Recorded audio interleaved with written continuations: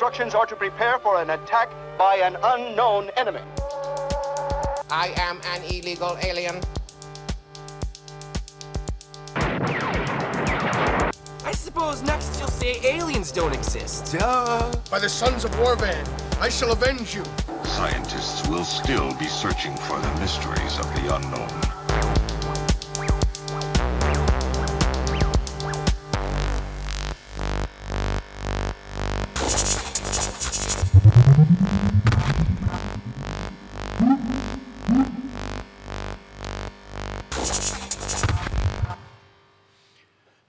Okay, so it feels just a little bit like I just walked into Comic-Con on the deal. How many actually know what Comic-Con is? Oh, you guys are really bigger goobers than I thought. Wow, I am shocked. All right, so some of you guys are actually enjoying this. This is good. Look, I get it. I get that it may feel just a little strange and a little bit off, and especially if you are visiting church for the first time in a long time. I think if you hang in here a little while, not only are you going to get it, I think there's going to come a moment when you totally embrace this whole alien idea, and it gets pretty cool for us. So here's the deal. If you have been a Christ follower for any length of time, in other words, there's some point in your life where you made a decision and said, look, I'm going to give my life to Jesus Christ, and you've been doing that for a while, I guarantee you there's been a moment when you thought to yourself, has this entire world just gone crazy? I mean, what happened that everybody just kind of lost their heads? Because there'll be a moment when you look at somebody who's just spent a lifetime either abusing alcohol or trying to do drugs, and you go, really? Really? I mean, as destructive as that is to you physically, as destructive as that is to you socially, do you actually believe that there's something that you can swallow or sniff or smoke that is somehow going to bring you lasting happiness? I mean, how in the world are you thinking that way? You look at a person who spends their weekends heading out to the bars and seemingly just trying to see who's the next person I can go to bed with. And you just want to say, did the last 30 times work? I mean, when it was done and, the morning came and were you any more fulfilled? Was that ache in your soul any less profound? And so you're going back this Friday night and what, the next person's going to be mad? What? Has everyone just gone insane? You've seen a person who just lives to make their pile a little bit bigger. They seem like, if I could just get that little bit bigger house, 4 bedrooms didn't do it, but maybe if I had 5 bedrooms, I would be more fulfilled and I'd actually find the secret to happiness.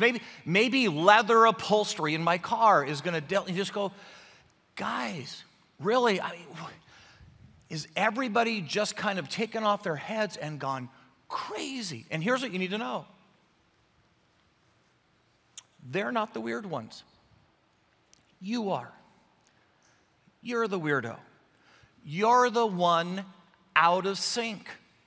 The reality is, as you and I watch our neighbors and as we watch our coworkers and as they go off and live their lives absolutely consistent with the culture and the thinking and the values of this world, they're not the ones that are different.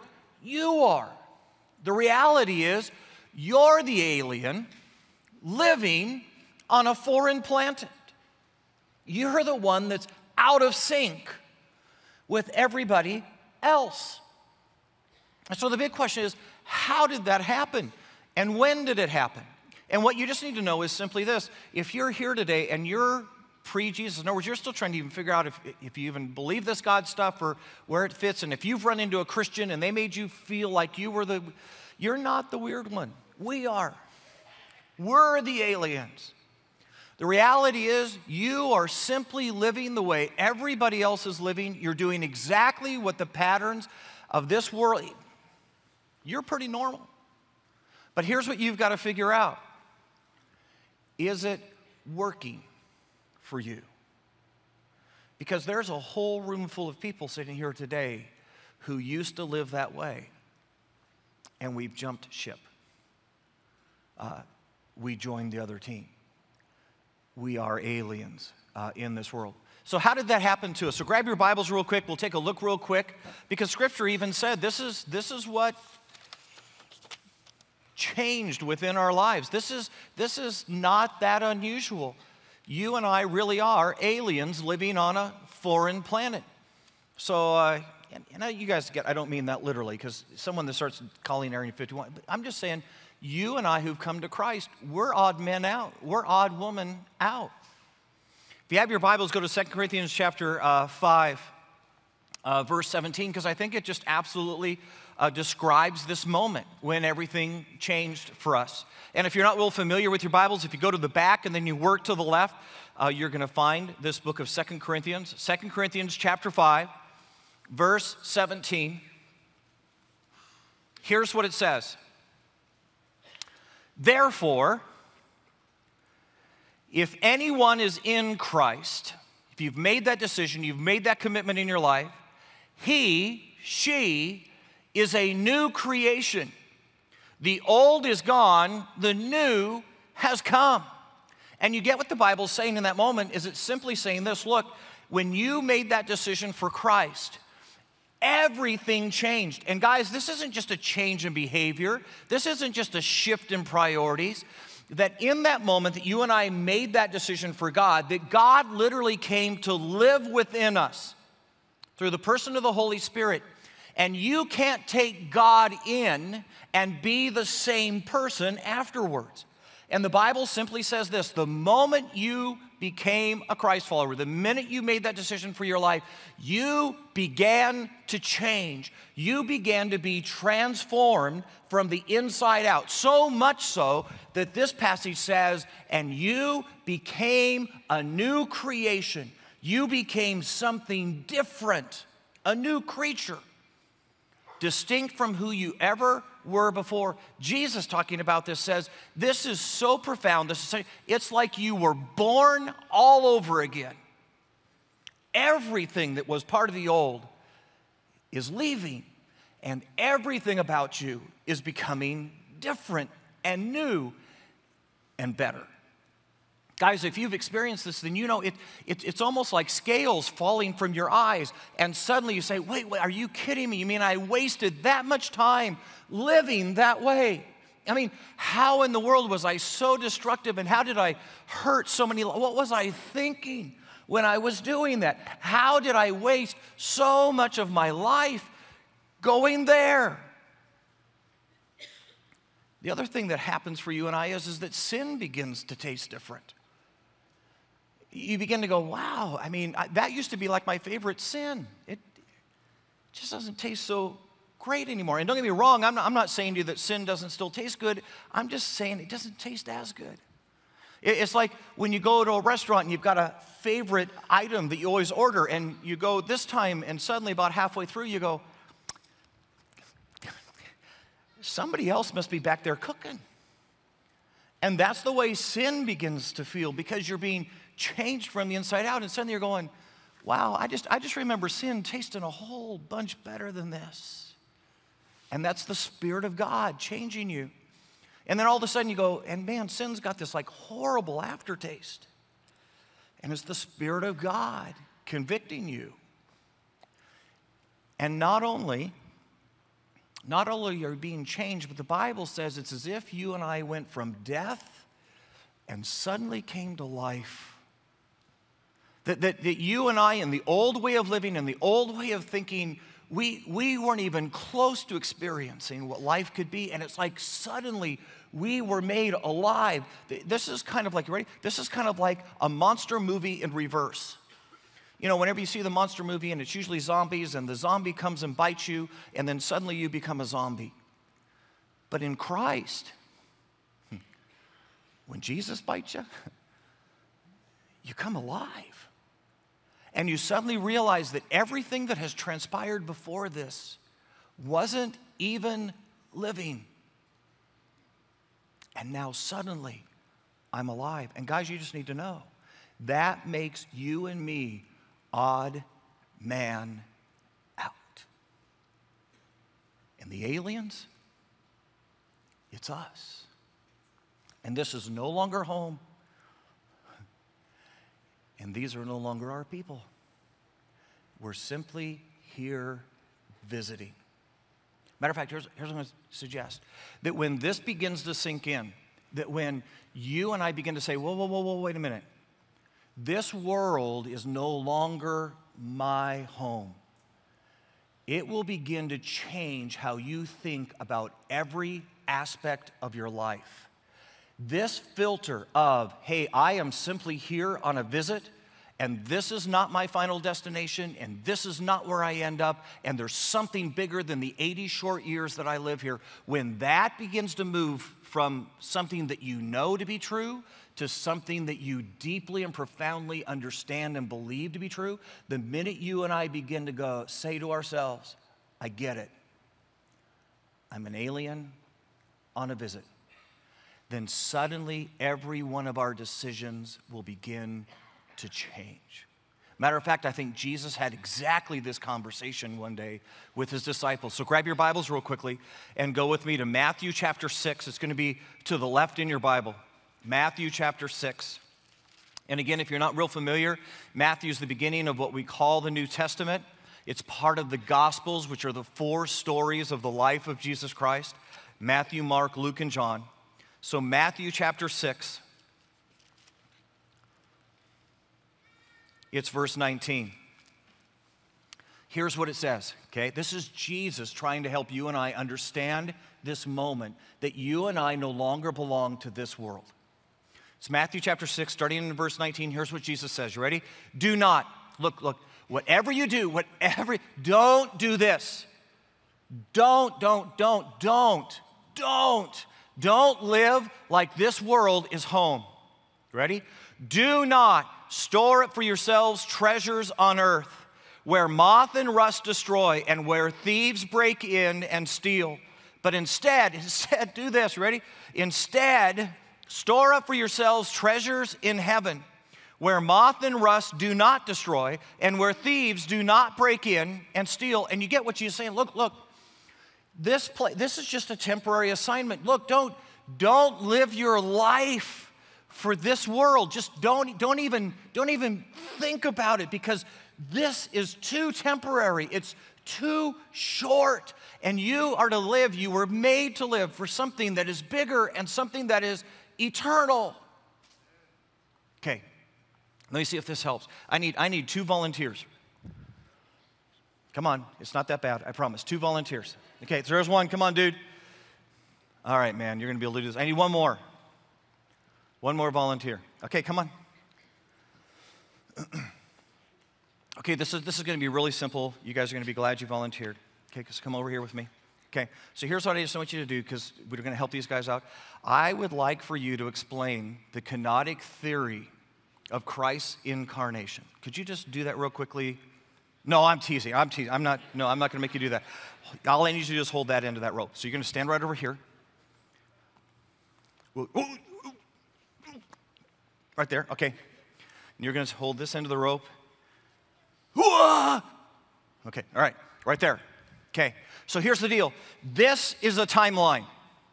This is all time for all eternity. This is you. This is the 80 or so years that you and I get to live on the timeline of eternity.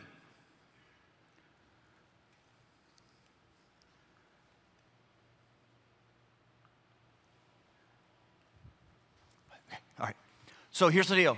This section of the timeline, that is all of eternity past. So you go all the way back to the formation of the world. You go all the way back to Adam and Eve. You go as far back as you possibly can. You go back to all the kings. You go back to all of that. All of time before today is this part. And then Jesus says, and now you get to live a dot. You get to live this tiny little 80-year span of eternity. And you realize, you get that in the reality of this dot is 1,000 times too big. And the reality is that if we were talking about eternity, we should really have this rope going all the way out the door past Sun Lakes, if we were talking about eternity, right? Matter of fact, Sun Lakes wouldn't be far enough. We should have it going all the way out the door, past Sun Lakes, past Casa Grande, if we were talking about eternity. And it still wouldn't be, ready for this? It still wouldn't be long enough.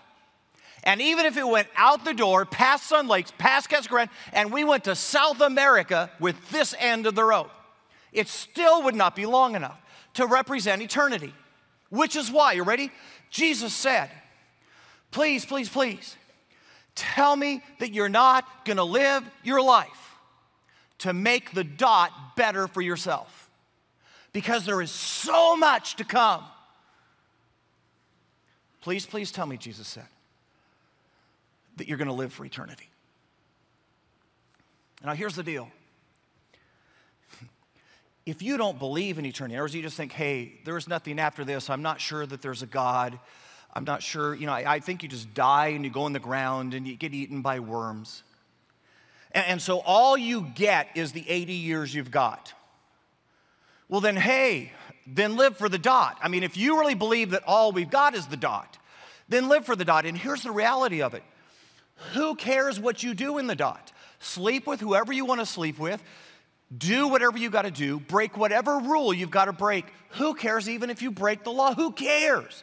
Because whatever it takes to make you happy in the dot, if all you have is the dot, then leave your family. I don't care. Do whatever it takes to make the dot fulfilling, because after this, you're worm food. But if you realize this dot ain't home, see, there's a lot beyond the dot.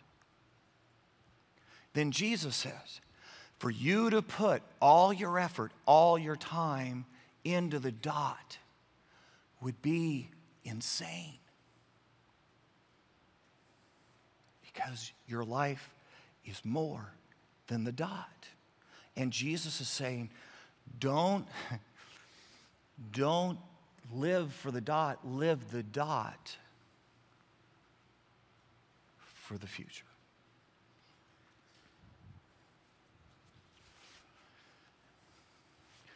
I'm going to get in trouble right now. I get it. Don't write me the emails.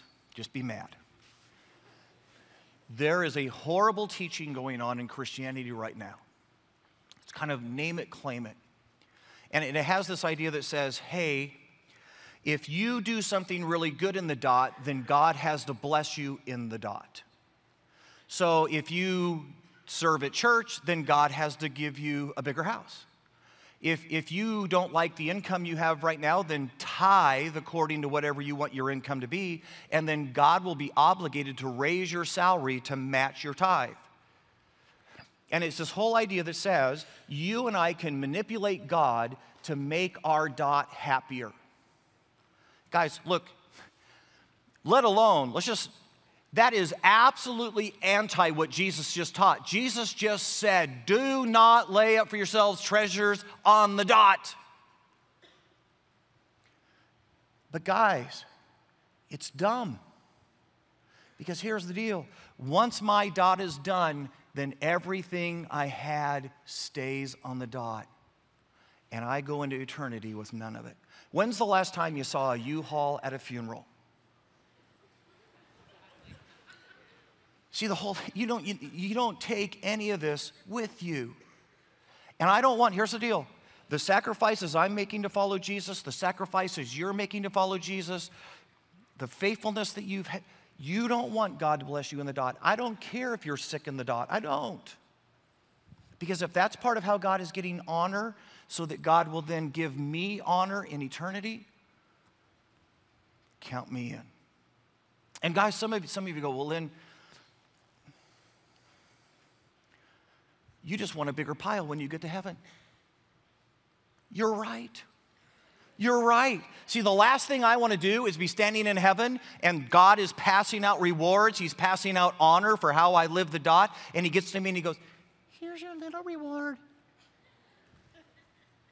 And then I turn to the person next to me and they got like this huge, humongous pile. And I'm going, wow, What a life of regret. I left everything back on the dot. I'm just going to tell you, here's the deal, okay? I'm building big stinking piles in heaven. That's my plan. And if you get there with something really, really small, then I'm just going to laugh. No, I'm just going to feel sorry for you on the other side. Guys, isn't this exactly what Jesus said? Don't you dare, don't you dare, don't you dare live for the dot. And the minute, guys, ready? The minute you and I realize that you and I are aliens on the dot and that this is not home, it'll change how you and I live on the dot. Okay, you guys are good. Thank you for doing that. That was amazing dot holding. Thank you, remarkable. Okay, thank you for doing that. I'm going to get back with you on the kenotic theory, okay? So here's the second part. Here's the second part of this conversation. Not only does Jesus say, look, if you're not careful, ready for this? If you keep living the way that your neighbors live, if you keep acting the way that your coworkers act, if you keep following the culture and the lifestyle of your relatives who haven't figured out Jesus, if you live like the indigenous species of this world and you forget that you're an alien, you will live for the temporary and you will absolutely miss the eternal. But the second part that Jesus says is, guys, there is a huge rust factor in this world. Matter of fact, go back to the passage, it's Matthew chapter 6, verse 19. Look what Jesus says. He says, do not store up for yourselves treasures on earth, where moth and rust destroy, and where thieves break in and steal. But store up for yourselves treasures in heaven, where moth and rust do not destroy, and where thieves do not break in and steal. And you get what he's saying? Guys, all the things of this world are susceptible to rust. They're only bright and shiny for a temporary moment. And then even the people of this world throw those things away. How many of you had an iPhone 1? How many of you want an iPhone 1 now? Okay, there you go. I've got one in my drawer, you can have it. There you go. Because here's the deal. Let's just be honest. When iPhone 1 came out, we were all like, hey! Now we're all sitting there going, dude, I got a cheesy 4. Wow, man. Why? Rust factor. Because all the things we see on TV, all the things that our friends have, all that stuff, that as you and I behave like them, if we're not careful, as you and I go chase all that stuff, as you and I live as if this world was home, instead of living like aliens here on temporary assignment. Jesus says, don't you get it? That thing that you're giving your life to, that thing you're aching over, in a very short while will be old. And it'll have lost its shine, and you'll be looking to trade it in on the newer model. It's the rust factor.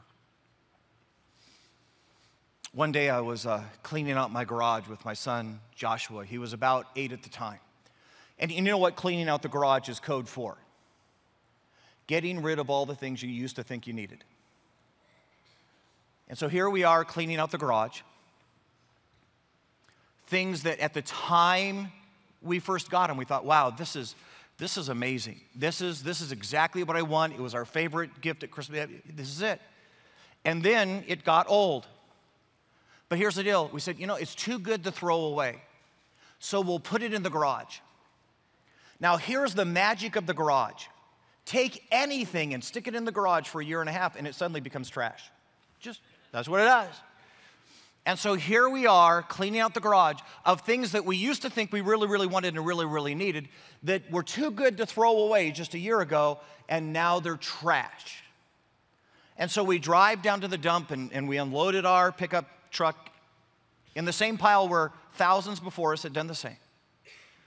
And it occurred to me, I thought, this is a great father-son teaching moment for my son. And so I set us down on the back of the pickup bed, the tailgate, and I said to Joshua, hey, Josh, look out there, tell me what you see. And he gave me an amazing 8-year-old answer. Trash. And I said, well, no, John, yeah. Look a little closer. Tell me specifics. Tell me items that you see out there in the trash. And he said, well, there's a doll over there. And he pointed to a doll. One of the eyes was missing. One of the arms was dirty and smudged. And I said, Josh, here's what you need to get. This is what needs to click for you. There was a moment.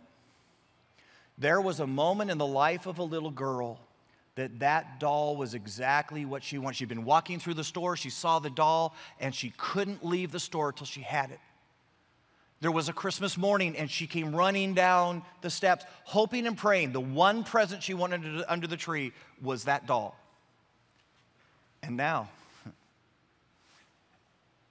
it's trash. So what else do you see? And he said, well, there's a stove. And I said, well, here's what you need to know, Josh. There was a day. There was a day that there was a couple walking through Sears. And they saw that stove. And they said, that stove would so upgrade our lives. We would be so much better with the self-cleaning oven feature. We've got to have it. And they sacrificed, and they made ends meet, and they got the stove. And when it was installed, they were so proud, and they took the little cloth, and they wiped it across to make sure they didn't scratch it.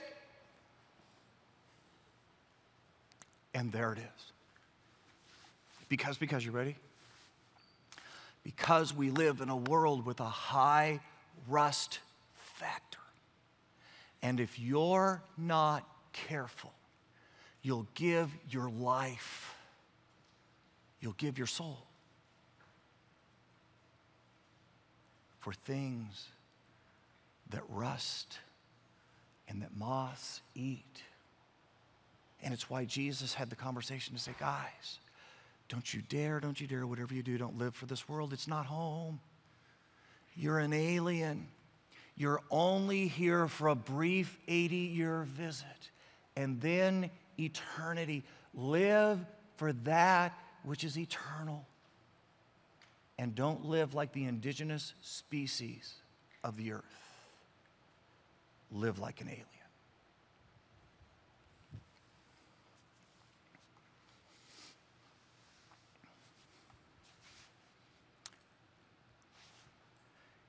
When you and I get this, when this sinks in,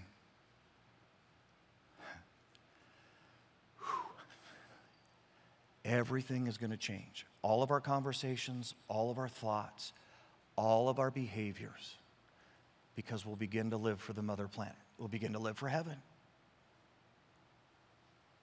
Matter of fact, there's this amazing passage. It's Hebrews chapter 11, and if you're not really familiar, you want to go read it sometime. Hebrews chapter 11 is God's Hall of Fame. It's a list of amazing Christ followers. People who got out there and lived for God in a way that just makes the rest of us look like amateurs.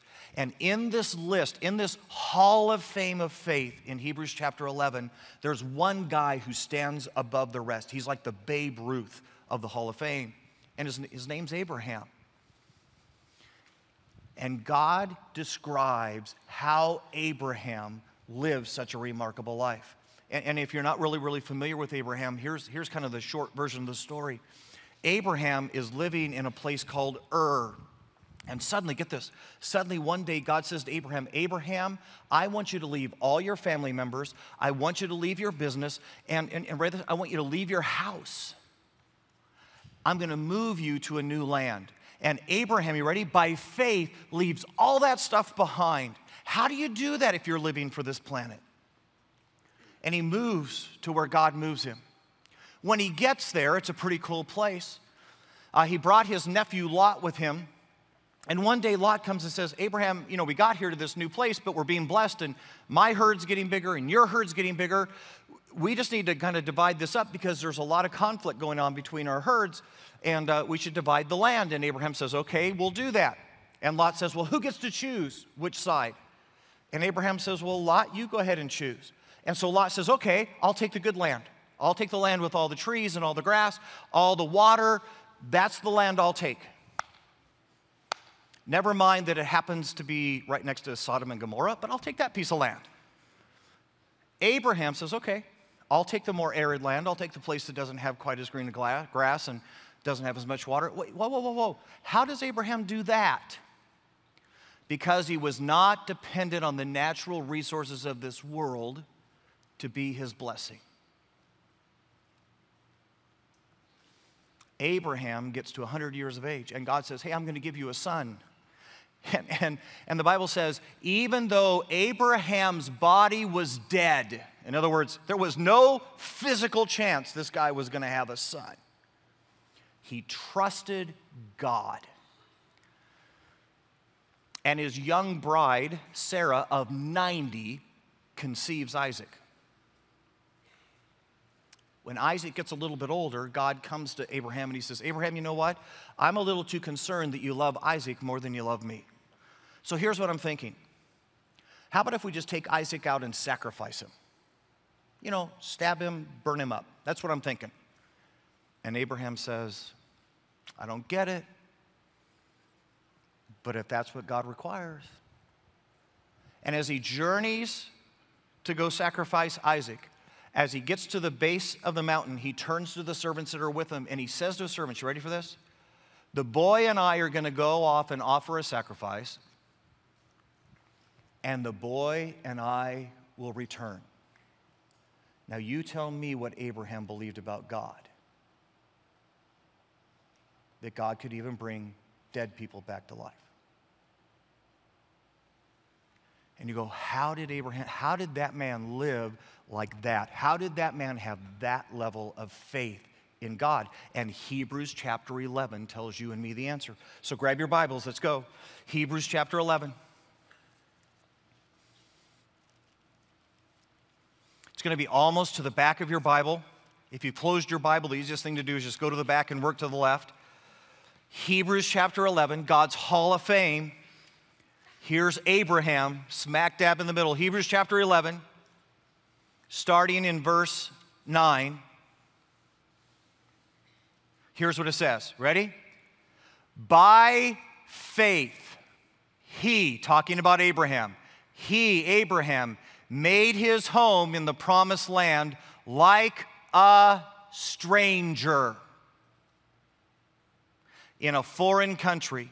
He lived in tents, as did Isaac and Jacob, who were his heirs, with him of the same promise. For he was looking forward to a city whose foundations, whose architect and builder was God. Let me read you the same passage out of the New American Standard, because I think it maybe even says it more clearly.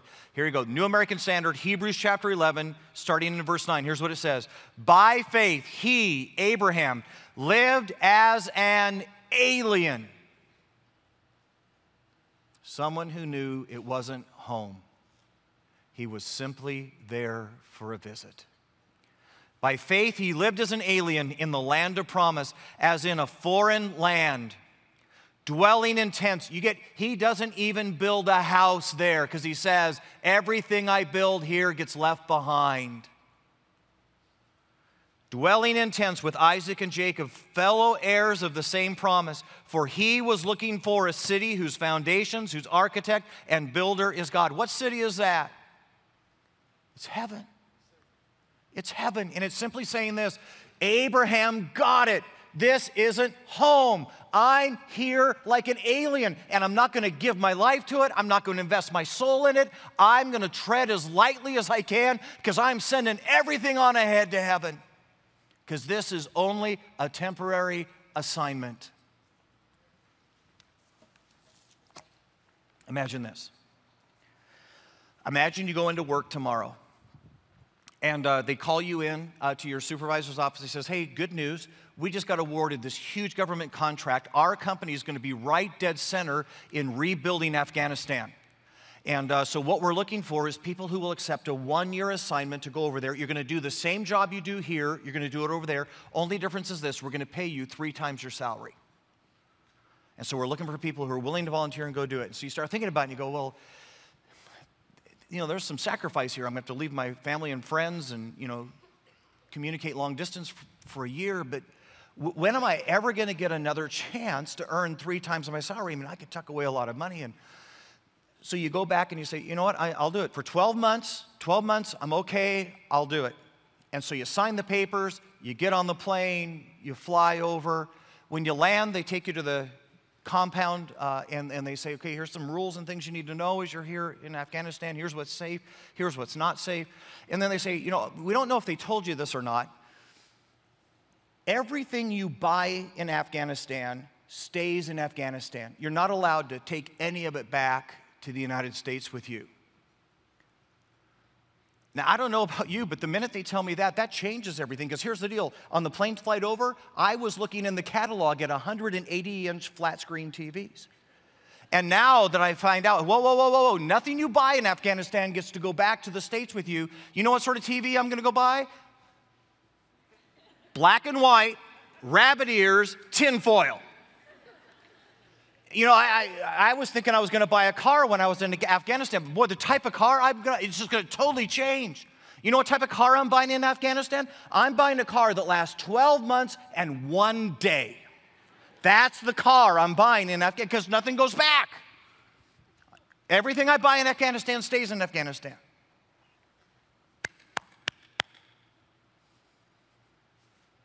Guess what Jesus just said? Guess what Abraham just told us? Everything you buy in this world, everything you live for in this world stays. You don't get to take any of it with you. Welcome to Afghanistan.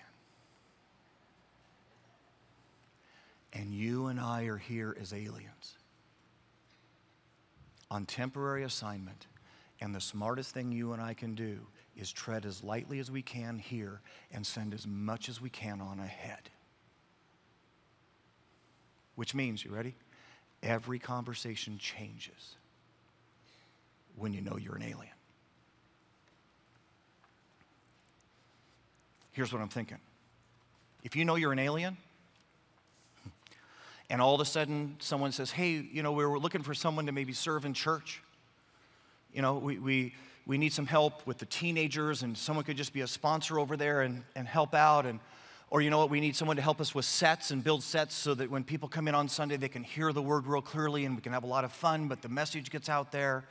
Or you know, the truth is we just need some handyman work, and you could just do the same thing you kind of do naturally, but you do it here at the church, you know. And right now, because we're thinking like we are citizens of this world, because right now, we don't get that we're, you know what, we answer the way that someone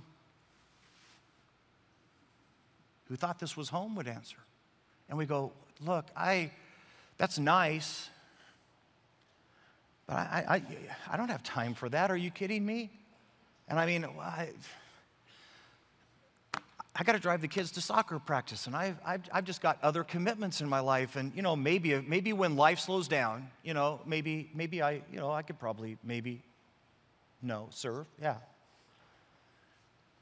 But if you and I knew that we were aliens, if you and I knew that the greatest opportunity of our life is to live for something that goes beyond our life, and someone came to us and said, hey guys, we've got a chance for you to mentor and touch teenage lives. We've got a chance for you to fix doorknobs, just to do handyman work like you normally. We got a chance to do sets in the church, or we've got all. If you and I realized that all of a sudden we were given the opportunity, going, wait a minute. You mean you're going to let me do something that has eternal significance? You mean you're going to let me do something that Jesus would stand and applaud? Are you kidding me? We would have people standing in line to serve if we knew we were aliens. How about growth moments? See, when we say, hey, look, we've got small churches going on in that hallway on Sunday, and you could go in there and grow, or you could go to a small group during the week, or you could come to the Tuesday night mine, or you could go to a men's ministry or women's ministry. And right now, because we think this is home, we go, look, here's the deal. You realize that's right in the middle. That's right in the middle of Charlie's Angels. I don't have time. Favorite show ever. Dr. Phil is that hour. Dr. Phil. But if you and I got it, if you and I say, whoa, wait a minute. You're telling me there's a second opportunity at church to grow? You're telling me there's another hour of great teaching and I could just put a whole bunch of Jesus all over me and I could be stronger in my faith and more like Christ? Are you kidding me? And we'd be DVRing. See, we wouldn't have any problem staying an extra hour at church on Sunday. We say, look, here's the deal. I'll just record the game. I'll watch it when are you kidding me? I've got a chance to change my life eternally. No way. You're kidding. And the classrooms would all be full. When the offering plate's passed. And because this feels like home and there's vacations to buy and cars to get and houses to upgrade, and the offering plate comes by and we go, oh, I gave $5 last week. Come on. But if you and I got the moment, if you and I understood that this isn't home and we're only aliens here sending it on, you realize when that offering plate comes by, we'd go, wow, are you really? You mean wait, let me get this. You're going to take what I give. I don't even have to lift another finger. You're going to leverage that into eternity. You're going to go change lives for God, and I get the interest on it. I mean, I get credit for it because I gave it. Are you kidding me? We'd be applauding when the offering plate came. We'd be going, wow, what a great opportunity. Oh, you know what we're going to do? We're going to practice applauding the offering plate. That's what we're going to do. We're just going to practice applauding right now. Go on. Whoa, no, too soon. Here's what I'm going to do. I'm going to go 1, 2, 3. It's offering time, and we're going to go, okay, we're just going to, as loud as we can. You ready? 1, 2, 3. It's offering time. Woo! Okay, so that's totally cool. So here's what we're going to do. All right. So in a minute, the band's going to come out. And they haven't seen the service because they don't watch the service. They're a bunch of heathens. That's just what worship guys do. But here's the deal. When they come out and they go, hey, it's offering time, we're going to freak them out.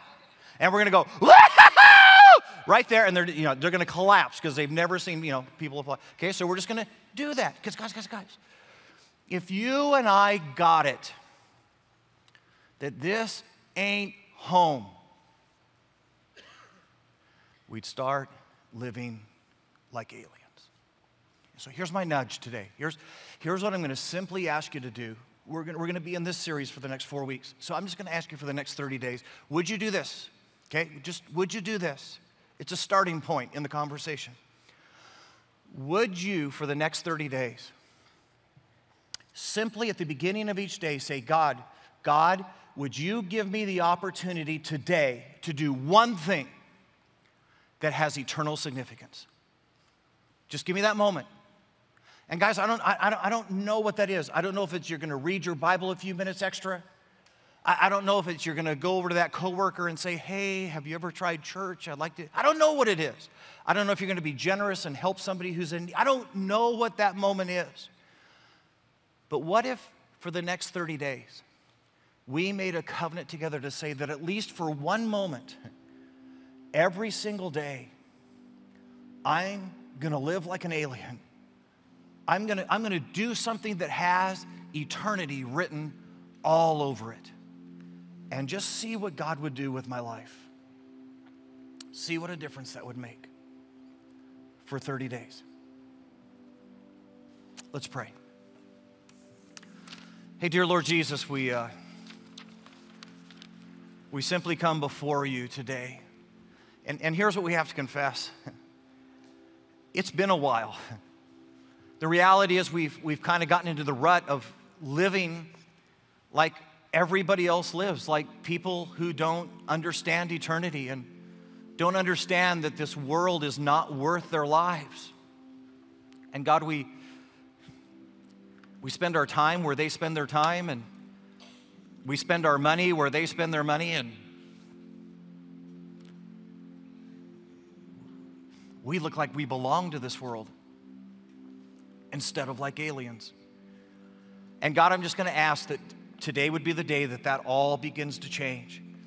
That you would just nudge us today, that for the next 30 days, you would bring a moment in our lives that we don't even expect, that we don't even know what it is right now. And when it comes, we'd go, oh my goodness, this is my alien moment. This is my chance to do something today that touches eternity. And that God, we would simply in that moment live like an alien, like someone who believed that eternity was coming and that this life was incredibly short. God, change us in the next 30 days. This is not home. In Jesus' name we pray, amen.